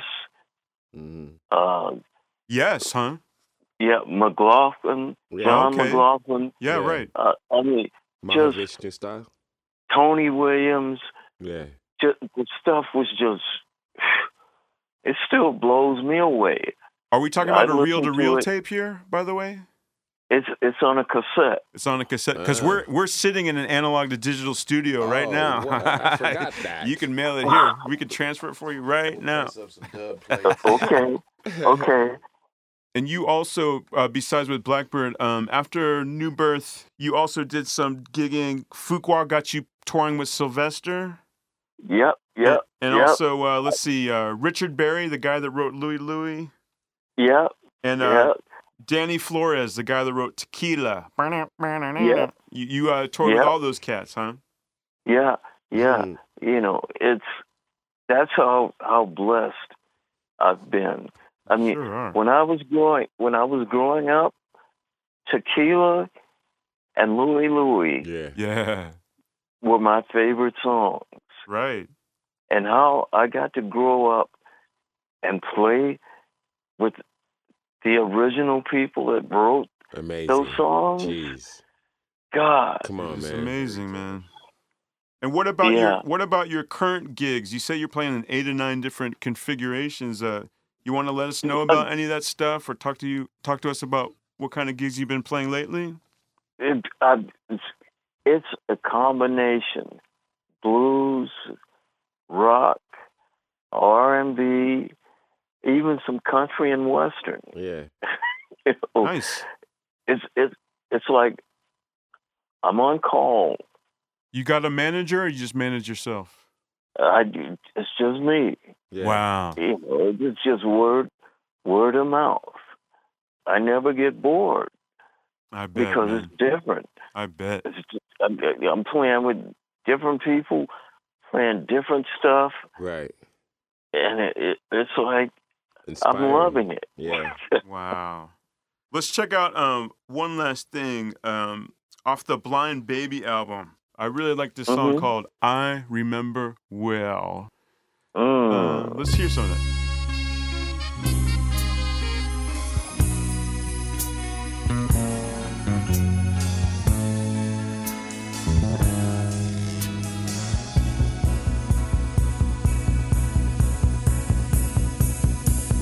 And here we go. Visions of my love from me are so far away. My mind can't be at peace, no, cause my heart's been led astray. The smile on her face, but that look in her eye made it easier to find my way out. I know better to understand a little than to misunderstand a lie. Oh, you will remember me, Lord, baby. Oh, yeah. You will remember me, baby. Oh, Lord. You will remember me, baby. Well, yes, I remember. You know I remember. Girl, I remember. Mama used to say, half the truth is bad as lies. Look for the love in the windows of her soul. Look for the love in her eyes. I know it's true now. Everybody, listen to the sound of my voice. We have been talking to the creme de la creme, the drummer's drummer, Robin Russell. And Robin, I want to ask you a couple more things before we sign off. Let me ask you this. This is rhythm section questions, okay? What is something over the years, you're an expert, when a bass player is doing something wrong, what are they usually doing or not doing? What's a typical, if you hear a bass player and say that guy can't play very well, what are you usually hearing or not hearing? It's the pocket. Mm-hmm. If the guy does not have pocket, he loses it. Yeah. I mean, it's like you're lost. You're lost. If you have pocket and then some tasty chops on top, mm-hmm. that's when you're rocking. Mm-hmm. Pocket with tasty chops on top. I like that. Yeah. I think I ordered that for lunch the other day. As a matter of fact. I just made it funny. No, but how about drummers? Hot Pocket. How about drummers then, Robin? How about drummers? Like when you hear a drummer and you go, "Oh my God," people might be like, "Man, that drummer's great," and you're like, "Oh my God, that's not so great." What are they usually doing wrong? Usually, where some drummers go wrong, they try to overplay. Yeah. It's like it boils down to pocket. Yeah. And if they don't have pocket, it don't work for nobody. No, yeah. And that's interesting to hear you say that, because you're a very busy drummer, but you're still in the pocket, and you still abide by that. Yeah, people have told me that, it's like you're in the pocket, but you can play all kinds of other stuff too. Yep. But still be in the pocket. That's and mm-hmm. that's something that God gave me. It's like got to get a nut. Yeah. I can dig it. It's like I was all over the place, all over the drums. Yeah. Mm-hmm. But it was still in the pocket. Yeah. That's right. And tasty. That's right. Still in the pocket. By the way, everybody, there's a great CD that you could pick up on Amazon. It's called Drum Beats, the Griffith Park Series, Volume 1. And that is an album of Robin Russell playing the drums with such song titles as Woodpecker's Confession, Jay Stone, The Griffith Park Stomp, Call of the Wild, Before Sunrise, Dancing Winds, and my favorite song, Watch Out for the Orange Smoke. No, I made up that last one. Run from the orange smoke. No, but anyway, this is a tasty CD. It's just a CD of wonderful recordings of Robin playing the drums. I'm and about each to download it right now. You could just download it. You can get a CD version. You can get an MP3. Jay Stone just bought one himself while he's sitting here, and it's just been an honor to talk to you, Robin. Thank you so much for taking the time to talk to us. This is a great way to start off our new year, and I'm glad to hear that you're feeling good. I'm sorry that we played a couple songs that aren't your favorite, but I just wanted to discuss your career with you. But I appreciate you being honest. But actually, those are the kind of answers I'm looking for. Those are the kind of things I like to find out from musicians. So thanks for talking to us. Yeah, man. Well, I really appreciate this opportunity. Word. And I really, truly appreciate it. Oh, and, thanks, man. Because, sometimes people are just not recognized. Yeah. They sure are. Yep. And people want to hear from you because they listen to you all the time. Yep. If it ain't here, it's somewhere else in the world. You know what I mean? Yep. Yeah. And they want to be like, man, I wanted to know what he was doing on that song, but damn, he just explained it. And people just aren't asking enough of those questions. So I want to thank you for answering them for us, Robin, because it's food for thought. It's not just fun to talk to you, but we actually learned a lot today as well. So I'm telling you. What are you gonna do today? You gigging tonight? No, tonight, nothing up tonight. Okay.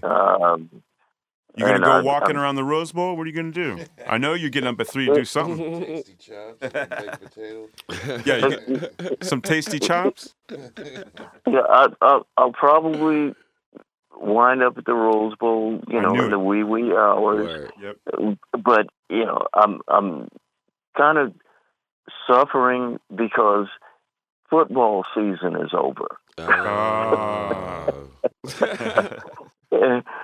I'm a diehard football fan, and the playoffs are here, but there's no more Monday night football. There's no more Thursday night football. Yeah. So, I just have to wait it out to the Super Bowl, and then wait until late August.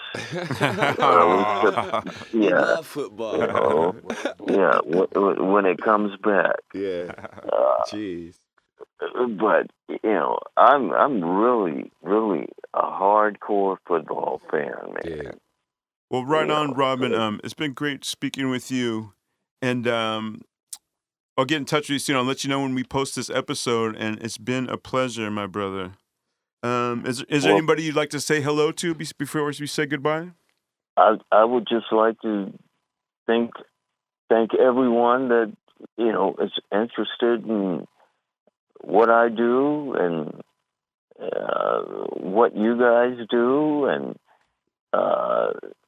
just Happy New Year. Happy New Year to Happy you New too. Year, that's what's up. All right. Thank you. Let's make it a great one. You're going to see us at the Rose Bowl one of these mornings. Yeah, we'll see. We're going to just show up. Fucking waiting for you. All right, Sounds Robin. good to me. Sounds good. Okay. Okay, have a good afternoon. Bye-bye.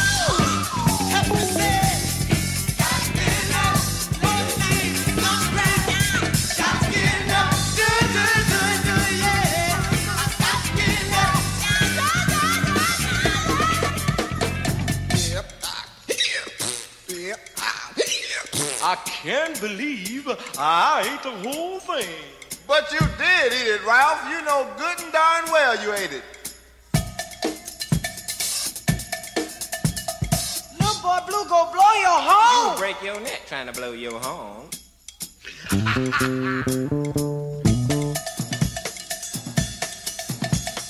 Charlie says he loves my good and plenty. 'Cause his finger looking good. It's finger looking good. Hey, if you still wonder if I'm still flaking in a bench.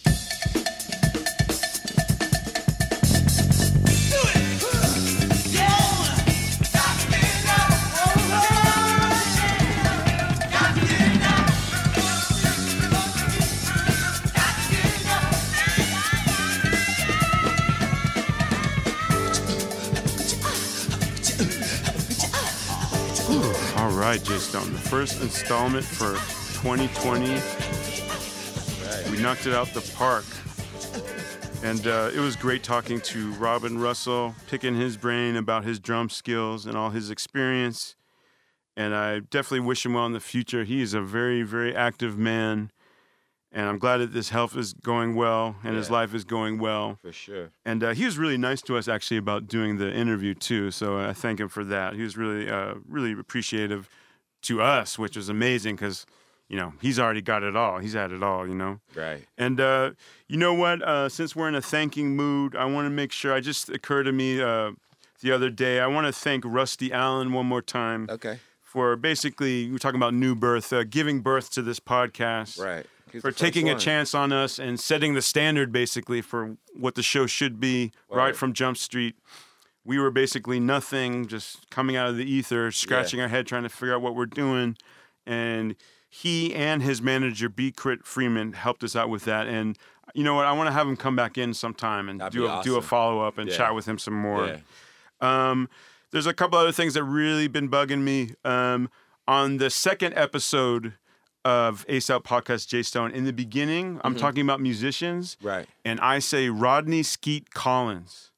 That's been driving me nuts. Oh, really? Because 3 Charge, my sister-in-law told me that it's not safe. We shouldn't go in and try to fix that once it's posted. Right. It drives me crazy because it sounds like I'm an asshole, like I don't know what I'm talking about. Right. So it's Rodney Skeet Curtis. Curtis. Who, by the way, I would love to have on as a guest. And Alex, you've seen Rodney Skeet Curtis perform because he was the bass player at that Maceo show we watched that one time, the Big Brother. He is a genius. He's the one that played all the bass on when we were talking to JW on all those sessions. Okay. And anyway, Rodney Skeet Curtis, not Collins. Also, I said JW in episode 5 was an alumni of P-Funk. Mm-hmm. And the correct word is alumnus. Yes. And because I used to be an English teacher, stuff like that drives me nuts. You know, I don't speak perfectly in person, but when I listen back, I hear the mistakes. Word. Alumnus is singular, Jay Stone. Okay. Alumni is plural. It's more than one person. Okay. It's a common mistake, and I am very common, evidently. That's what's up. Hey, you don't have to agree with me so fast. All right. Talking about Ricky Vincent's favorite funky releases of 2019, Jay Stone, I just wanted to dig in a little deeper before we sign off and read what he wrote because I'm so proud of it. I couldn't believe it. So, by the way, Ricky Vincent, the author of the History of Funk book, who's also a professor at UC Berkeley and also does the show History of Funk every Friday on KPFA. On January 2nd, he put out a posting on the Facebook page for History of Funk show. And the first paragraph of this piece that he wrote that also mentions Shaka Khan, reissues by Prince, Jay Stone, and reissues by House Guests, which is Bootsy and Catfish early band. Yeah. He writes the following paragraph. As for the brand new funk, this year there were a few that stood out above the fray. The Bay Area's Funkanauts finally realized all of the potential they showed with previous deep-ass albums like Reclaiming the Pyramids. But this time, leader and conceptualist Jay Stone went next level, creating the Bible, basic instructions before leaving Earth. That sheet, he spelled it S-H-E-E-T, that sheet has 12 tracks of dark thunder with some trippy interludes from Jay that set the mood for the stank funk to follow. What about the people? Fully Mentalized. He talking about. Funk Junkie. I Can Never Be. All of the jams hold together with a level of ghetto glue that OG Funk has always been about. In this case, it is because of the ridiculous guitar work of Jay Stone and Brother P. Congratulations, Patrick Owens, on that. The bass work of Ace Allen, hey, he mentioned me, and underrated keyboard work from Osha Savage. Right on, Osha. This disc dropped hard in September and still spins in my player on the daily and never loses that stank. And you guys, if you see some live stream footage that Jay's wife Tina took while we were recording that, while we were playing live at Ricky Vincent's birthday party on December 27th, you'll see that people were dancing, having fun in the studio, including Ricky Vincent, he was just bugging out and having a really good time that night. So thank you again, Ricky. Jay, what do you think of this accomplishment of him choosing his best album, which he definitely didn't have to do? Man, I'm just really surprised in the first place, and I think naive at the same time, because naive. Just being a guitar player, all these songs started off as riffs, in my room or in the living room or whatever, and then just developed with the drum machine and what have you, and then made into a full song, and right. And to me, it's just that. It's just like something that I could just, whip out anytime. I could write songs every day. Sure. But for them to be recognized by Ricky Vincent, the Uhuru Magnet, the personality that he is, and I know his brother. I used to play in a band with his brother back in the day. His name is Teo. Oh yeah, right. You told me that. Yeah, right. And so just being recognized by Ricky and appreciated, and all the recognition that we're getting from there, man, it's really incredible. I'm very grateful and thankful for all that, and surprised at the same time. Right on, man. That's a beautiful thing, and it's cool to get that perspective. I saw that your man, speaking of Rick Campbell, yeah, sometimes he feels like he's not getting credit. Yeah. And so I just want to point him out, shout him out now. Rick just sounds great lately on the percussion, and he's been really killing it. Oh man, I love it. He's just got a lot of chops and a lot of things going on. We should have him come in and talk to him a little bit too. Rick has played on all the Funkanauts CDs, all 5 of them. And he has a lot of great stories, and he's an OG. Oh my God. He needs to be recognized, I think. Yeah. And also want to shout out when you guys listen to the recording, I just want to shout out McFab. When I used to be a fan of Funkanauts, I would go see the shows. I would watch you guys. I would just be in the audience. Brother P would be bass player. Yeah. You had Steve on the keyboards. McFab was a drummer, and I was just a fan. So it's a trip just playing with him now, and I wanted to shout him out too. Yeah. You guys, I'm going to see you soon. We're going to play live in the studio here with Stymie. It's been another great episode. And let's listen to one of those songs that got praised so nicely. From the Bible, Basic Instructions Before Leaving Earth. You can get it anywhere where music is sold. And come see us again for next installment, y'all. Yes, please. By the way, Otis Jones. Otis Jones, man, you represent. I love you, Otis Jones. All right. This is He Talking About from Basic Instructions Before Leaving Earth. Holla. Bye, everybody.